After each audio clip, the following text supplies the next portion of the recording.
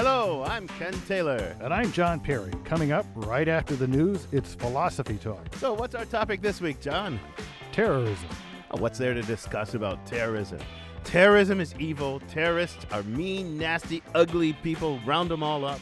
Well, they're not all mean and nasty, ugly people. A lot of them are children these days. And where do we draw the line between a freedom fighter and a terrorist? Is terrorism even the sort of thing you can declare war against? Is terrorism really worse than other forms of warfare? It's loaded with philosophy. Oh, you're right, John. You're right. You're always right. Philosophy Talk continues after the news.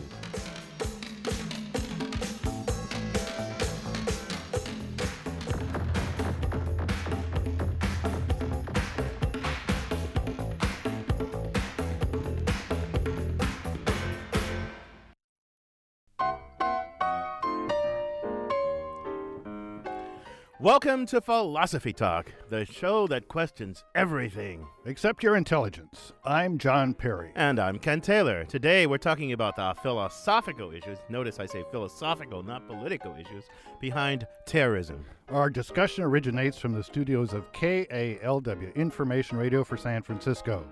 We like to imagine ourselves sitting in a circle at Philosopher's Corner on the Stanford campus. Philosopher's Corners, John, that peaceful place where elevated yellow refers only to the bright sunlight we bask in down there. Now, John, I know it seems to me there's a pretty simple thing to say about terrorism. Terrorism is the killing of innocent civilians or something like that, and that's bad. It's always bad. It's just unqualifiedly bad. What else is there to say? Well, there's always something for philosophers to say with any issue, Ken, and a good place is usually a good place to start is usually with a definition. Now, terrorism, as it's used today in modern journalism and so forth, usually includes three elements. First, it's usually a non-state actor that's involved. Now, that's a little odd because the term terrorism really originated with the French Revolution and the Reign of Terror. Yeah. But now it's a non-state actor. So you might think that Truman's bombing Hiroshima was a terrible thing and killed innocents and was designed to terrorize Japanese into surrendering. You might think that, but it wouldn't qualify as terrorism. Second thing is there's usually a political agenda. So an ordinary garden variety mass murderer like serial killer like Son of Sam, who, as far as I know, didn't have a political agenda, is not a terrorist. And finally, not only do innocents have to be killed, but they have to be killed intentionally. They have to be targeted, not just collateral damage. Yeah, but I have a hard time getting it. So, and they're supposed to be, if it's collateral damage, it's not as bad as if it's died through terrorism. But I don't really get this. Why does it matter? If it's the army who kills you, you're an innocent bystander, the army kills you, or if a terrorist kills you, it's still bad. This is just distinctions we make every day in common sense, though, Ken. I mean, suppose I come in to my house and you're there and you're high on drugs and you've got a lethal weapon and you're going to kill me. I draw my gun and I kill you. Self-defense, no problem. Suppose I kill you, the bullet goes through the wall and kills an innocent person next door. Well, self-defense, unforeseeable consequence, no problem. Suppose I pull my howitzer, shoot it through you, and it destroys the apartment next door. Foreseeable consequence, negligence, start of a problem. Yeah. I draw my gun and you've got a hostage. I can't kill you without killing her. So I kill you both. I shoot right through her into you. Foreseeable consequence, maybe a big problem. Depends on whether it's justified. But that's collateral damage. I would have avoided hitting her if I could. Finally, you've got a hostage. I look at the hostage. I don't like her looks either, so I shoot her. And that's me, just that's targeting an innocent. Bad. I see what you mean. So this is just common sense. Yeah, you're right. It's that's a good distinction. But people think that terrorism is always bad. It's kind of the worst form of never morally justifiable warfare. But I don't quite get that yet from what you just said. I mean, you can imagine being an upper middle class white guy, not just some funny looking guy from the Middle East or something like that. An upper middle class white guy who wants to use terrorism to try to stop an unjust war. That's the criterion, that if an upper middle class white guy does it, it's probably okay. No. I'm glad to hear you say that. No, Ken. it's not just that. No, but our roving philosophical reporter, Amy Standen, spoke with an activist from the 60s who was indeed ready to turn to terrorism, or violence anyway, to stop a war. She files this report.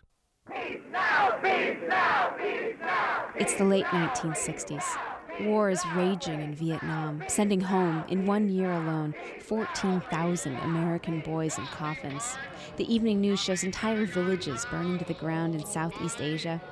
Everywhere, it seems, the world is in turmoil. The Tet Offensive began in Vietnam in January of '68. That whole year, 1968, was just an exploding year. There was one kind of explosion after another. At the time, Bill Ayers was a founding member of the Weather Underground, a radical 60s group. Beginning with the Tet Offensive, including the murders of Martin Luther King and Bobby Kennedy, demonstrations at Columbia University and in Paris, the demonstrations at the Olympics in Mexico City, the demonstrations in the streets of Czechoslovakia, one thing after another. The world was in flames, and here we were, waking up from what had been essentially an exercise in sleepwalking. For Ayers and other Weather Underground members, world events had reached a critical pitch.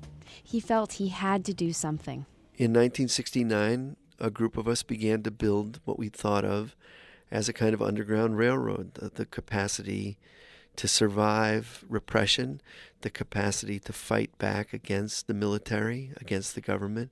We thought that we were living inside the kind of belly of the beast. Our question to ourselves was, how do you stop a war? We've already convinced the majority of the American people that it's wrong. How do you then stop it?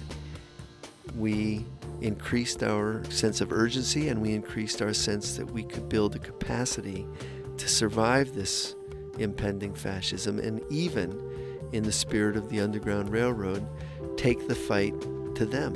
And so that's what we tried to do. They didn't get far.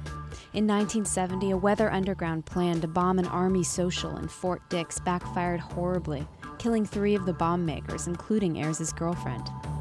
After that, the group's members scattered, on the run from the FBI, popping up from time to time in a string of small bombings that lasted through the 70s. Ayers won't say exactly how he spent those years, but he describes an increasing sense of desperation.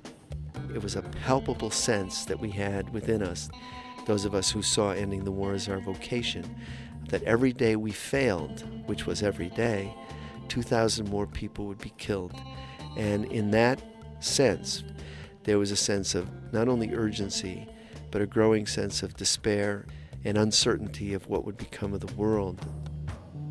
There was a sense that violence was all around us, that we were living in a cocoon of violence. None of us felt that we were choosing violence. We felt that we were choosing to respond to the violence around us. There was no possibility of a non-response. There was no way to be neutral. Today, you often hear the Weather Underground described as a band of terrorists. But to Bill Ayers at the time, there was simply no other choice. The Weather Underground never did kill anyone, apart from those 3 of its own members. But what if they had? What if violence had worked, ended the war, brought the nation to its senses? Would it have been worth it? For Philosophy Talk, this is Amy Standen. You can listen to the rest of this program by purchasing it at iTunes Music. Or for unlimited listening, become a subscriber at philosophytalk.org.